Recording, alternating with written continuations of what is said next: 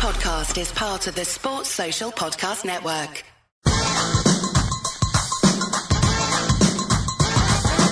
We're called Whistle, and this is true. We love to do the things that we're not supposed to do. We don't mean robbing, stealing, or mugging. In fact, don't take it seriously. We're only bugging.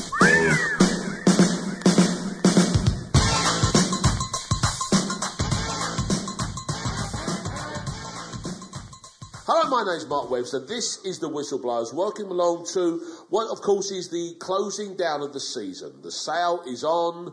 There are winter clothes to be bought. And there are teams that get promoted and win titles.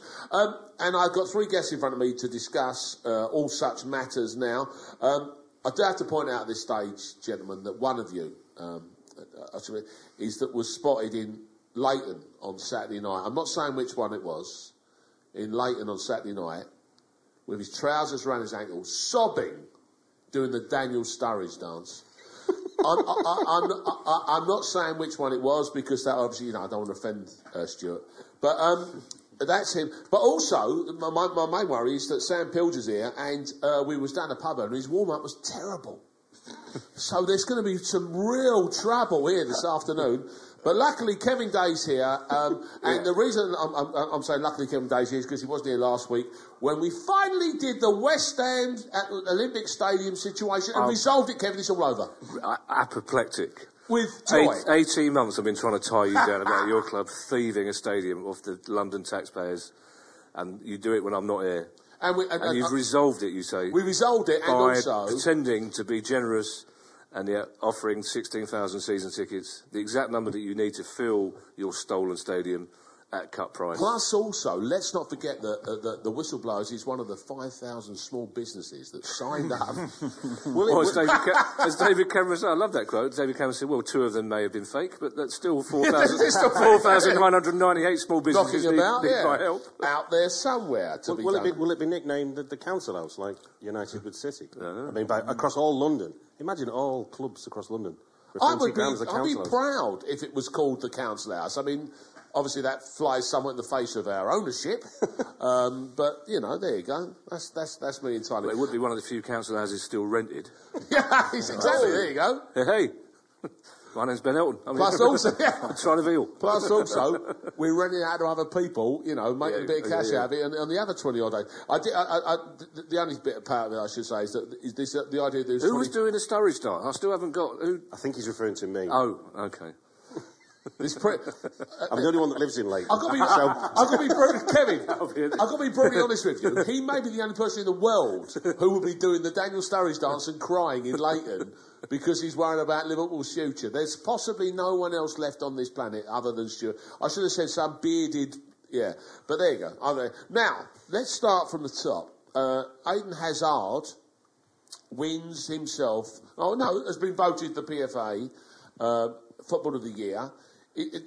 For a start, Sam, is there any problems with that? He went up against, was it Costa, Coutinho, De Gea, Harry Kane and Sanchez? Well, it's very good timing because a couple of hours ago I cast my vote as a member of the Football Writers Association for the Football Writers Football of the Year. Yeah.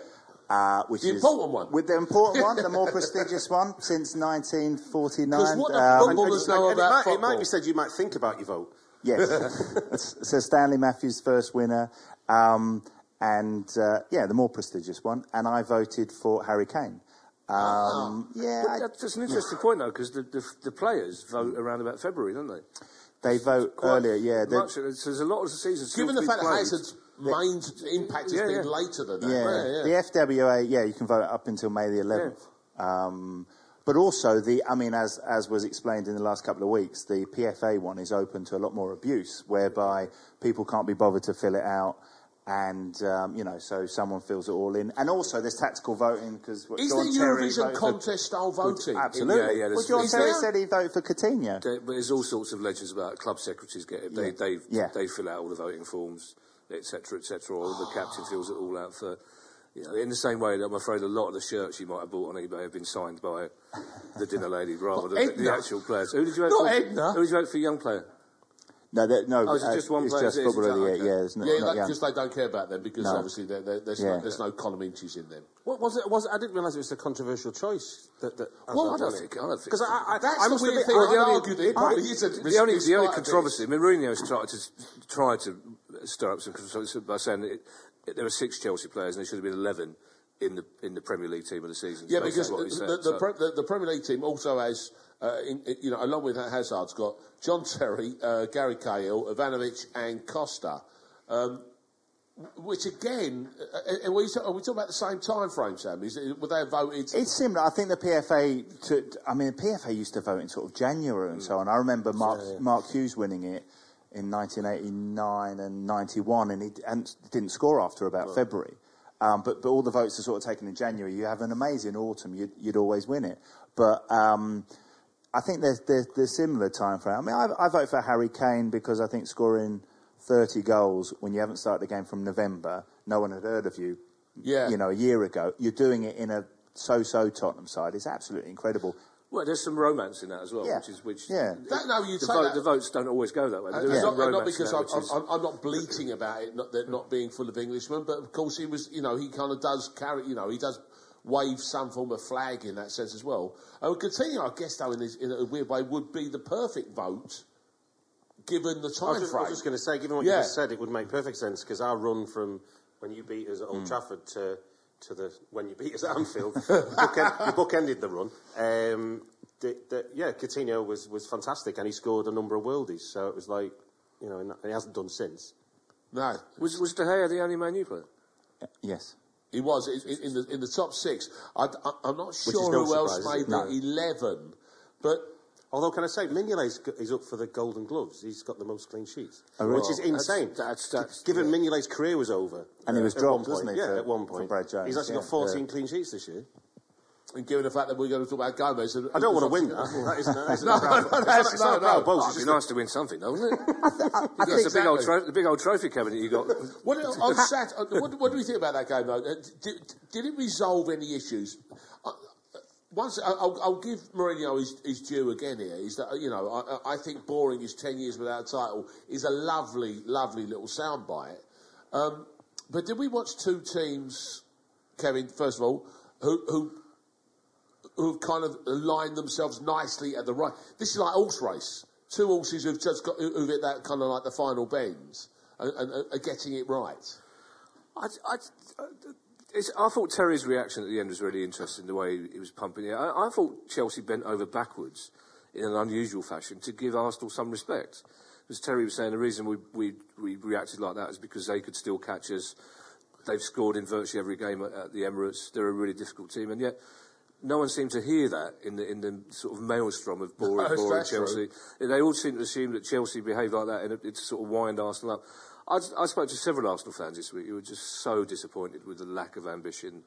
A point's fine for Chelsea. Chelsea did what they had to do to win the game. If Arsenal didn't stretch them at all until Welbeck came on, there was no sense of urgency. There was no sense that game could still be playing now, and Arsenal wouldn't have got anywhere near scoring. Yeah. So I really don't understand why Arsenal fans were so energised by Chelsea's performance, and also the fact is, it's like at the end of the season, there's no little note after each result saying how well or badly the teams played. And the fact is, let's be fair, Chelsea, when they need to, Chelsea are a brilliant football team when they need to be. Only Man City have scored more goals than them. You could argue it was a version of brilliant because, of course, they've gone against the form horse, in the title race with Arsenal at the moment. From that point of view, do you think that what we saw was exactly what we need to see from a winning team? Is that exactly Chelsea did the right thing?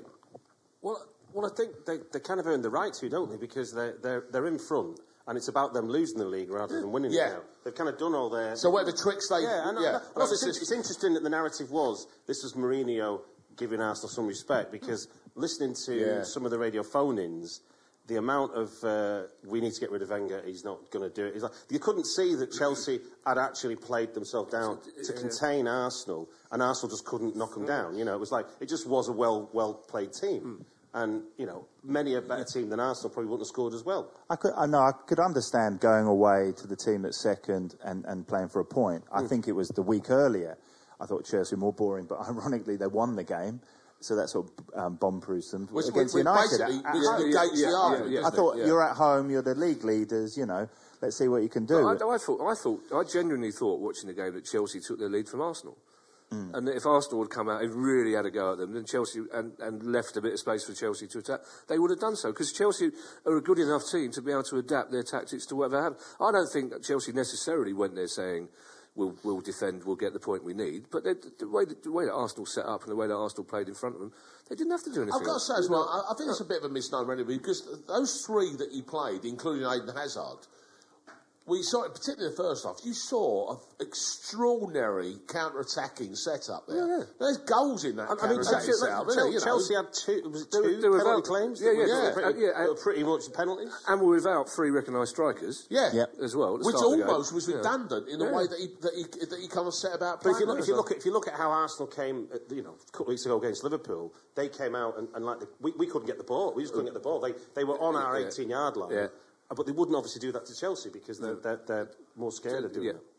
So that Liverpool, that's as a neutral, and I'll still say that I know Brendan Rodgers says that the game at Selhurst Park when we beat you when Warnock was still manager was their worst performance, and that's when he decided to change his tactics, because Liverpool were shocking at Selhurst Park, but they've been really good since. But that I was quite astonished by how Liverpool played at the Emirates. Yeah, that 20-minute spell was just not a Liverpool side. It was just not. They weren't Liverpool players. They weren't playing in the way Liverpool played. There was no spine. There was no. And also, it's interesting. I think Liverpool fans seem to have.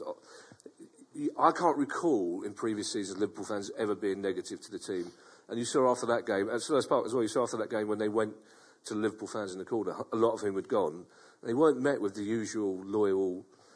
Well done. No, this is. I've listened to this talks a lot certainly on some Liverpool podcasts where they're saying that the support at the moment they feel is a bit toxic in places. It's kind of, and I think it's not that long ago that we had the kind of Hicks and Gillette debacle, which was the first time you got that split in fans where people are going, we need to get rid of them. They're going, no, you need to support your team. It's like, no, we need to get rid of them, and then that. And it's a bit too recent in memory as well for it to not be completely dismissed. I don't think Rodgers helps himself sometimes. He doesn't. He's clearly a good manager, but when at the weekend this stat was coming out about he's the first Liverpool manager since the 50s to go 3 seasons without a trophy.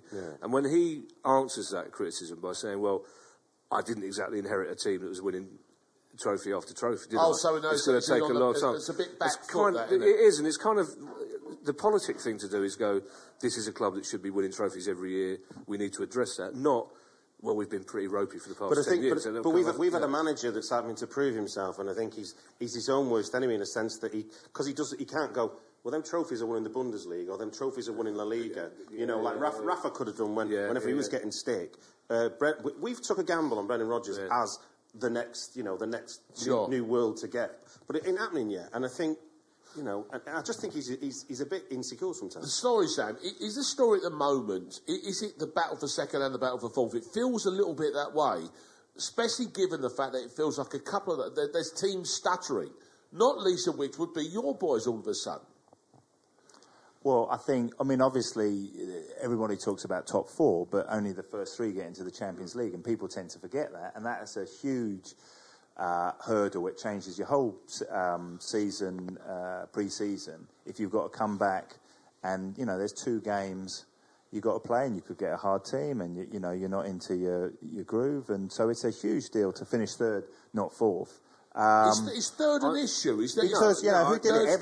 Everton finished 4th and then got knocked out. At the moment, obviously we got as we sit here talking, it's City and it's Arsenal, and but it's 67, 65 points. So it's like that's a big fight for 3rd. Arsenal's got a game in hand. But also, you have to admire Sky to a degree. The way their battle for 2nd and 3rd and make a difference. It's the battle for 3rd and 4th. That's the big those difference. 2 plays, but even then, it's kind of hard to sell that as a you have to watch them the last day of the season to see which of these to see which of these teams that are much richer than the team you support have to play an extra game in the Champions League. To make that elegant is difficult for them. That was part of Rodgers' fallibility in front of the media, where he acknowledged that We've got the 5th highest wage bill and we're 5th in the league. Thanks very much. There's ambition. Well, why even bother playing any games? Well, you simply just do it on the maths of the subject of Europe. Robbie Savage accidentally said something intelligent this week. Tripped over and said something after Everton beat Man U, and Ian Wright said something which I kind of. He got a lot of stick for, but he was saying if I was an Everton fan, I'd be a little bit upset that they raised the game for Man U, and I suspect Palace would do exactly the same thing. And there is an element of that, and then he talked about the whole. Thank God they're out of the Europa League. Shearer said the same thing on the Sunday night. Thank God Everton out of the Europa League. And Robbie Savage just went, can anyone explain what's so different about playing Wednesday, Saturday to Thursday, Sunday? And Shearer started going, well, you're going to foreign countries and Ryanair's airports are a long way. That's the wrong airport. That's Robbie Savage kept saying. But what essentially, and then Shearer's going, well, the other teams have played before you. But what is that? To be fair, we have learned to chant that mantra, though, haven't we? I think I'm going to say it's permission to be poor. I think. That's a really good way. Shearer did. I saw that debate, but he did have the good point though that some Champions League games are on the Tuesday, so you get Tuesday, Saturday. So you do get, but it's always Thursday. Yeah, but if you're not in the Europa League or the Champions League, if you're a Stoke City in neither, and you're playing. But it's also true that no one gives a tinker's cuss about the Europa. I mean, I don't think that's true. I think fans do. You can play it Sunday round your mum's house. I think no one would care. No, I don't think that's true. I think fans of maybe Man United, Liverpool, Arsenal don't. But you ask a Palace fan or a West Ham fan or a Stoke fan. But that's that little glory trick. That's that little sort of a little summer season. But Wigan were in it. They played half teams. Yeah, no, that's the point. Yeah, Bolton. It's not Villa, Bolton fans. Swansea were perhaps the most all-embracing of it. I was at Bolton the weekend. They had a massive demonstration. I think 2,000 of them went out to somewhere in Bulgaria or whatever and had to watch the reserve team play. The fans wanted to take it seriously. Well, there you go.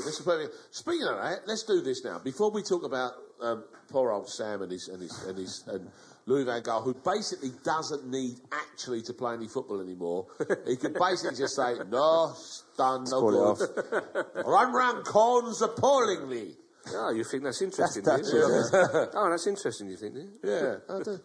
But as we sit here speaking, Stuart's in there, and he's not crying and doing his Daniel Sturridge dance. He did that on Saturday.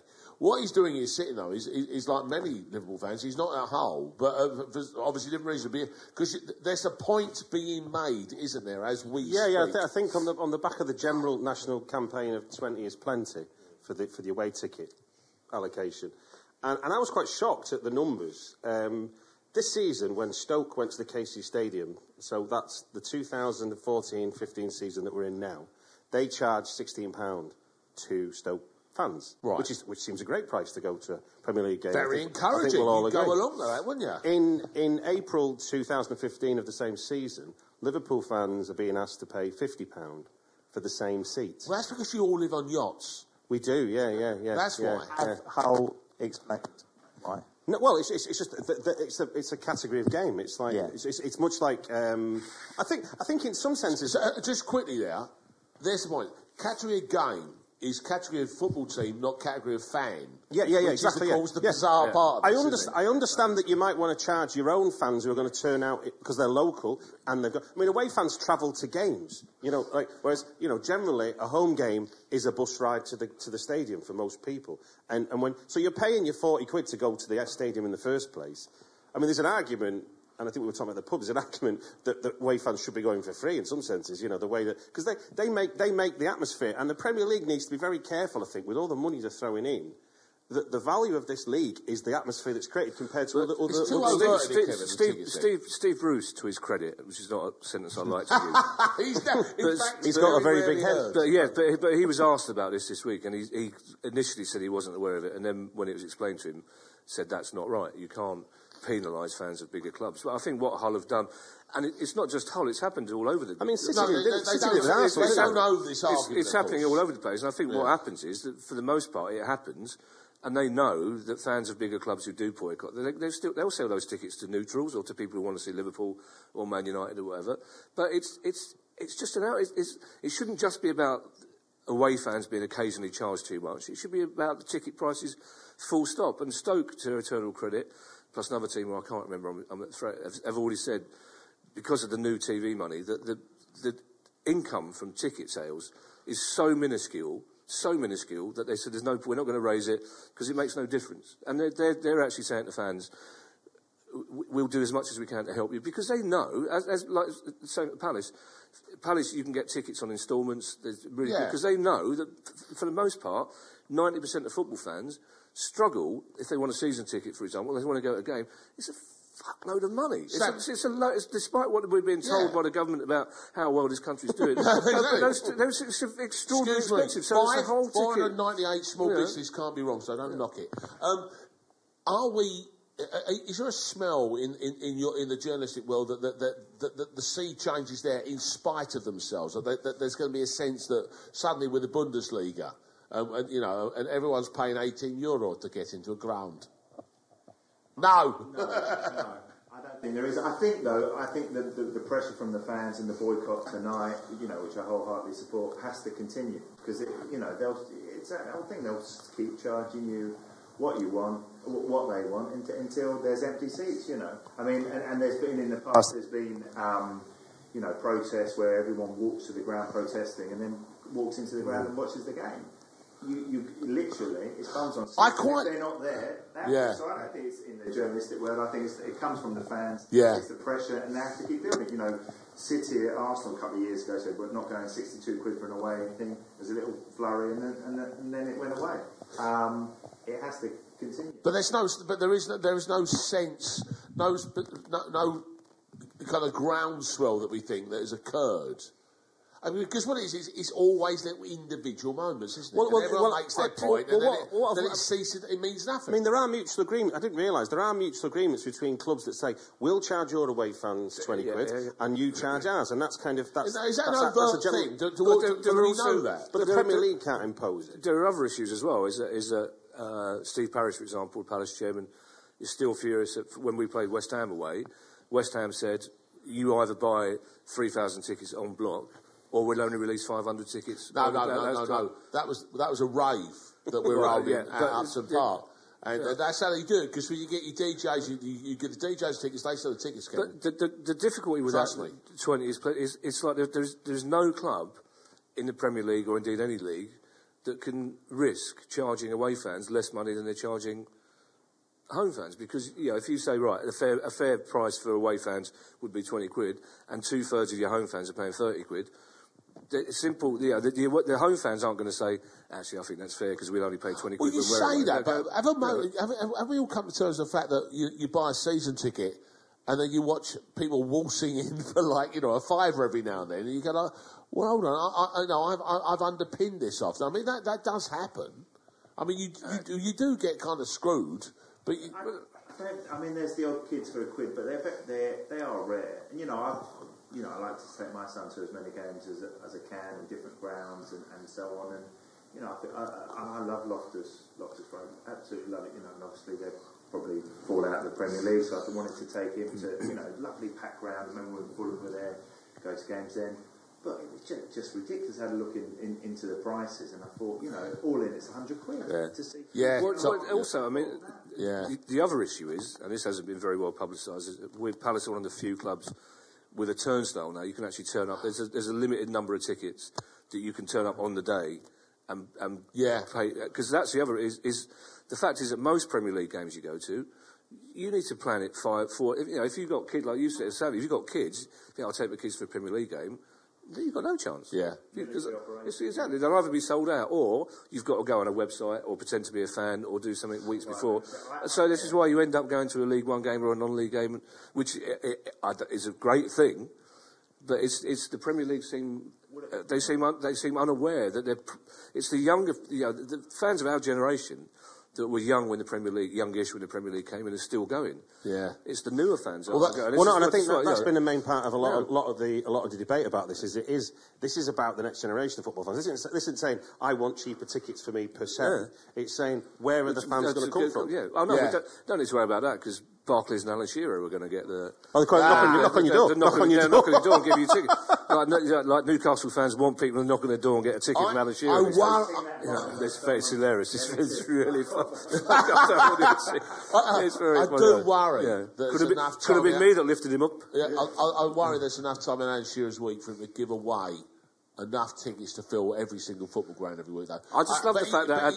he looks plucky, so I'm going to give him I just love the fact at the end of that advert, he goes, that's when I knew I wanted to be a footballer. It's like, no, football fan is what you mean. That's when I knew I wanted to be a footballer. We can all relate to that. Because up until that point, I remember the first all you were doing was doing what we all do. Yeah, I remember my first time at Sellers Park thinking, well, I'll get 120,000 quid a week. Which is why I just got at the back of a limo. I was 35 when I realised I wasn't going to be a footballer. Still, it's like Nick Hancock said, even in his 40s, he sees that he's plays football, sees a bloke in an overcoat walking around, thinks, scout. Yeah, could happen. Could happen. I'd like to talk about Man U a little bit more, but before I do that, just in case, because of time constraints, I'd like also to get your thoughts here, Sam, about the two teams that are going to come up and be competing next year, and the two models that we're going to have competing next year, because I know you've been looking at this a little bit, haven't you? Bournemouth and Watford, two different animals entirely. Is one of them got the more fairy tale version about them? And I think when I say that, I think that's a loaded question. Can I just say, for the purposes of the listener, that Sam just did that sideways look to the room, which indicates he hasn't got a clear idea of what the question. Oh, he knows what the question actually means. It's a look I reckon. It's a look I recognise really well. He knows. Trust me, he knows. I heard an interesting stat about Watford, that they have got an absolutely shocking record against the top 8. That's right. They've absolutely cleaned up against the bottom sides. So they've been a flat track bully. Yeah. But out of the teams, top 8 playing each other, they are bottom by some distance. Wow. So they've made their way by beating the lower teams in the Championship. The teams that get the Millwalls, the Rotherham. But they get to take this model into the Premier League, don't they? Which is the weird thing. You've got this owner, you've got the family owner, which is Udinese in Granada, I think it is. Now, in theory, everyone's been sort of like, chortling away at the fact that they've found a system where they can own footballers somewhere else and then just simply import them in. We're going to get that in the Premier League. That's going to happen. That's this team. Well, Charlton have got a similar system. Did they have 4 managers in the first 6 weeks of the season? Yeah. It's the thing with... It's an interesting one, Watford, and it's hard to say this without sounding disrespectful, but the fans of every team in the bottom 10 of the Premier League are probably delighted that Watford are coming up, because you go, well, that's one team we'll finish above next season. And that stat's fascinating, because I know like the average number of goals per game for Watford is 7 in the actual match. They can't come up to the Premier League and play the way they play. Bournemouth is an interesting story. As a Palace fan, I do have it's one of the few teams I've got an actual soft spot for, because when Palace went into administration first time and we set up a trust, it was Bournemouth fans who helped advise us. And the Bournemouth story, it's 6 years, isn't it? It's astonishing. They were nearly in out of the league 6 years ago. It's one of the old-fashioned romantic stories, but again, you kind of feel they're going to have to do a lot of hard work for it not to... And also, last night, what was interesting, and if I was a Bournemouth fan, I wouldn't be celebrating yet, because 20-goal swing is not... Well done, Charlton officials' website. It's not out of the question. But 19-0. Yeah, what intrigued me last night is that the congratulations lasted for about 5 minutes, and then the patronising started. Right, and then it's like, well, they'll enjoy one season in the Premier League. And some Bournemouth fans will go, that's all we want, one season in the Premier League. It'll be really interesting to see what Eddie Howe does next season. Because Eddie Howe's one of those people that we all talk about as, possible England manager. We forget what happened at Burnley.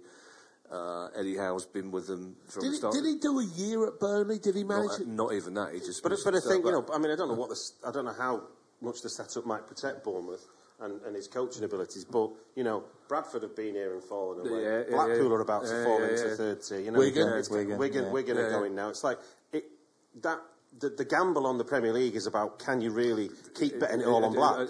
Can you keep doing it? And if you don't, you ain't gonna muddle your way through. Yeah, but it is. I mean, it is a wonderful old-fashioned romantic football story, but we've seen Bournemouth shouldn't be in the Premier League, to be perfectly honest. Also, the other thing that does annoy me about it is so many people along with the patronising, there's so many cynical people going, they've got to rush it on, have you seen their wages? That's this season. That wasn't the last 5. It wasn't the last 5 seasons. They haven't been. They've been a model of economic policy, if you like, until now. And they got local players, they've got ex-West Ham players. It's promoted 3 times in 6 seasons. Yeah. But the Russian billionaire turned up a little bit later than that. Yeah. So the momentum was already there. But this goes back to it, Sammy. This is the kind of point I was making. Is a story. Obviously, as Kevin points out here, the romance is attached to Bournemouth. Is there cynicism attached to Watford? Do we think? Well, I mean, you say Udinese and Granada. I was in Madrid a few weeks ago and saw Granada get beat 9-1. So I'm not sure. I'm not sure there's much of that power pack. I'm not sure there's many players they want to take on there. I mean, I think there was great cynicism when they played Palace in the playoff final. Was it 2 years ago? And there was almost an anti-Watford feeling, wasn't it? Well, we don't want them to come up with what they did, and that didn't happen. I think it's not as blatant as it was. You've got more British players, obviously Troy Deeney. See, that's the weird thing is you've got everything going on there. You've got Troy Deeney, who couldn't be a better journey. He's captain, 3 seasons, 20 goals. I think the difference with I don't think the reaction was the same as a reaction to, say, Chelsea or Man City, question, inverted commas, buying the Premier League. So I think with the Watford thing, the fans of most Championship clubs kind of thought we would put up with that if it helped us. It was kind of cynical, but at the same time,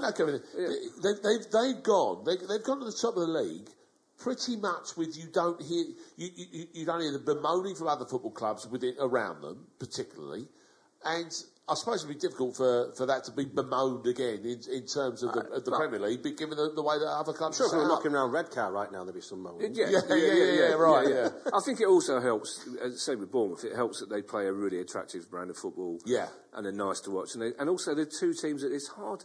It's hard to much as they've got a Russian billionaire and all the foreign players, it's hard to get energised about Bournemouth and Watford, really. The bottom line is that they just seem like perfectly nice clubs.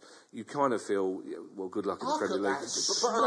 Kevin, 2 years. Kevin, it's true. That's true. Do you not think? I mean, do you not think that is the problem with the way that the Premier League has become the panacea of football? That every story's got to be romantic instead of it just being a league where you go up and down like it used to, and people passed through 4 leagues, stayed in the top for ages, and it didn't matter.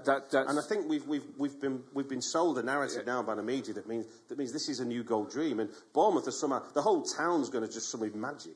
No, absolutely. I think that's a really fair point because I all of those pensions are going very excited. That's a really fair point. I was talking to a Middlesbrough fan yesterday who was saying, "I love the Championship," and I was saying, well, I said because I was kind of rent-a-gob on radio and TV until Palace got the Premier League. I'd be the first person they phoned who would happily go on radio and telly and go, Premier League's shocking. You're in the Championships where real football is proper fun. But when you're in there, it kind of changes. And the thing is, I feel welcome, Kevin, to the dark side.